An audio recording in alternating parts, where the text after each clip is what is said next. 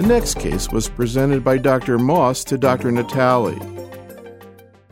This is a 64-year-old male with a stage 4 adenocarcinoma of the lung. This is based on the old staging. His primary tumor was in the right upper lobe, and he had a second tumor in the right lower lobe, a smaller tumor. With his workup in terms of CT scans and PET scan was otherwise negative. His smoking history was, he had smoked in the past, but he had quit 30 years ago. How did he present? He actually presented with coughing at his annual checkup shortly before I saw him, and a chest x-ray was done, which revealed the right upper lobe mass. Yeah. Well, Bob is leaving out the critical thing that he left out with me as he led me down the primrose path as well, that the reason this guy gets an annual chest evaluation is that he had a heart transplant in 1990. Well, I was coming to that. Yeah. Amazing. Why did he have the heart transplant? He'd had a previous cabbage, triple cabbage, in 1978, and I don't know specifically what happened after that point, whether it was due to more ischemic heart disease or something else that occurred. I don't know the details. And he was on immunosuppressive therapy when he was diagnosed, or still is? He still is, yes. He's on cyclosporin. Just parenthetically, Ron, do we know anything about the incidence of second cancer or incidence of cancers in people on immunosuppressive therapy, specifically lung cancer?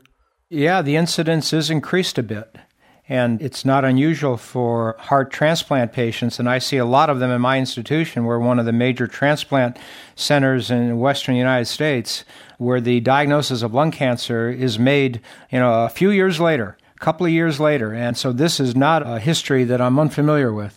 So just sort of globally, before we get back to this patient, Ron, any issues in terms of selection, for example, systemic therapy in the patient who's on immunosuppressive therapy?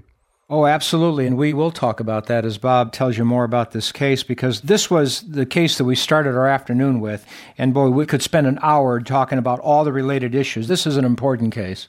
Okay, well, let's continue then. All right, let me give you another piece of his past medical history.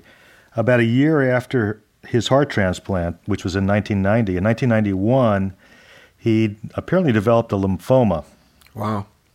And this was diagnosed on a lung biopsy. He had splenomegaly, and he and his wife, they're both intelligent people, and they give a very clear history of this. I don't have the histology. I don't know exactly what they were talking about. Of course, we do know lymphomas occur on immunosuppressive therapy. And the interesting part was that he was treated by reducing his immunosuppression, and the lymphoma resolved completely and has not returned. Wow. You just met him recently, I guess, so you weren't involved at that point? I met him 1 year ago. Wow. So, way after this happened. Well, you read about that. Have you seen it yourself in your own practice, Bob? I haven't seen it, but I don't see that many patients on immunosuppression.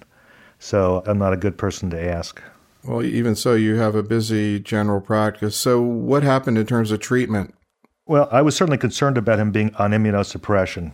And of course, with this history of lymphoma in the past also related to the immunosuppression. So I gave it a lot of thought and felt that if possible, I wanted to avoid steroids. So I started him on carboplatin gemcitabine as the primary therapy, simply based on trying to avoid any more immunosuppression. How did he do on the gem carbo? Actually, I think he had a mixed response. The primary seemed to shrink, but the lower lobe tumor increased in size. So it was mixed, and I was uncomfortable with that. And at that time, as I was saying to Ron, I bit the bullet and felt we would put him on pemetrexed at that point, which we did. What happened?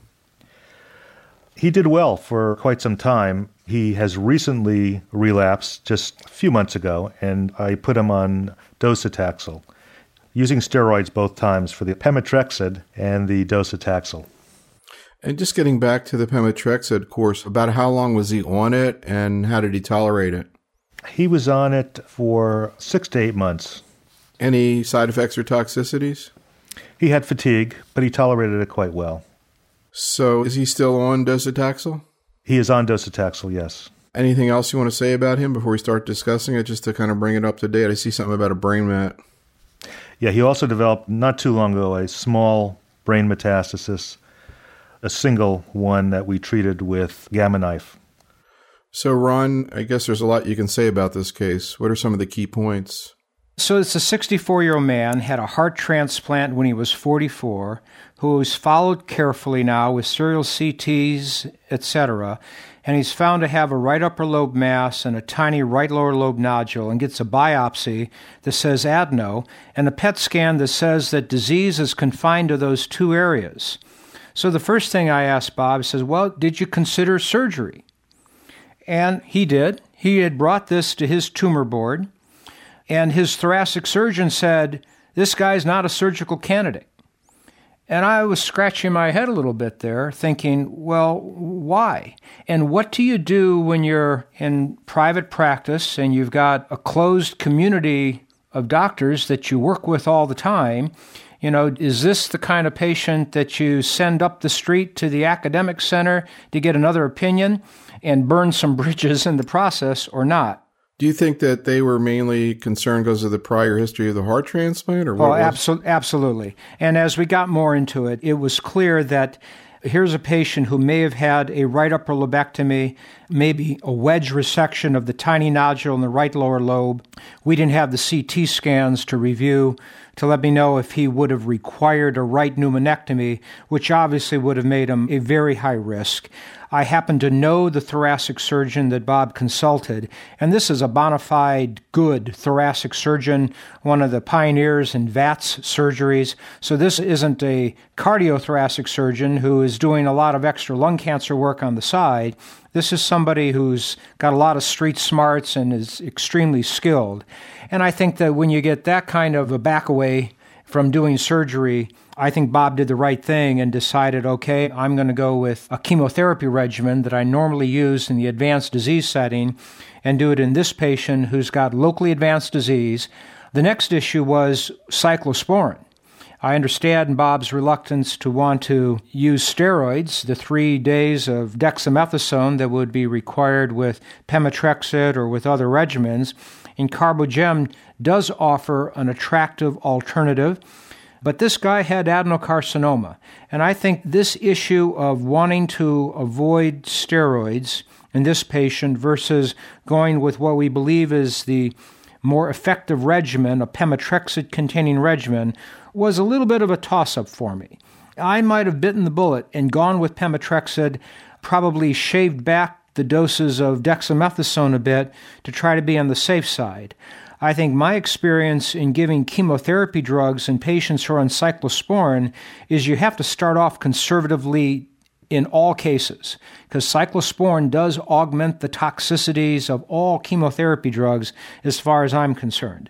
So I think that was a concern. Bob gave Carbogem, got a mixed response, switched to single-agent pemetrexed, and got stabilization or minor response for a period of time. Had to deal with the brain met that was treated successfully with Gamma knife. It now is on to docetaxel for a patient who, unfortunately has got a bad lung cancer that's going to bring a remarkably successful heart transplant history to an end sometime in the next year or so. And what about the issue of bevacizumab, Bob? Was that something you considered?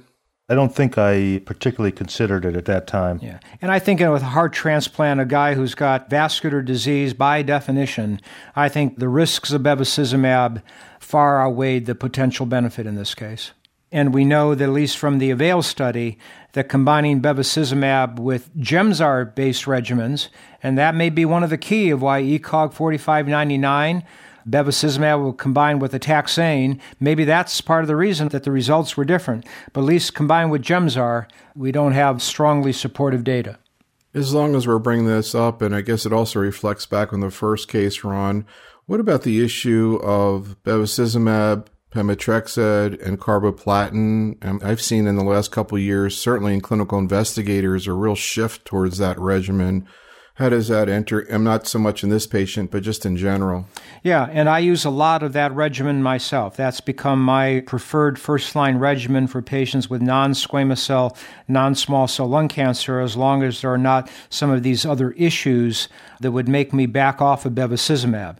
A pilot study was performed by Jody Patel at Northwestern that demonstrated a fairly impressive response rate of 55% in 51 patients, and median survival of 14 months. So that combination of bevacizumab with pemetrexed and carboplatin is being put to the test of a randomized phase 3 trial now, comparing it to carboplatin, paclitaxel, and bevacizumab, sort of the standard ECOG regimen.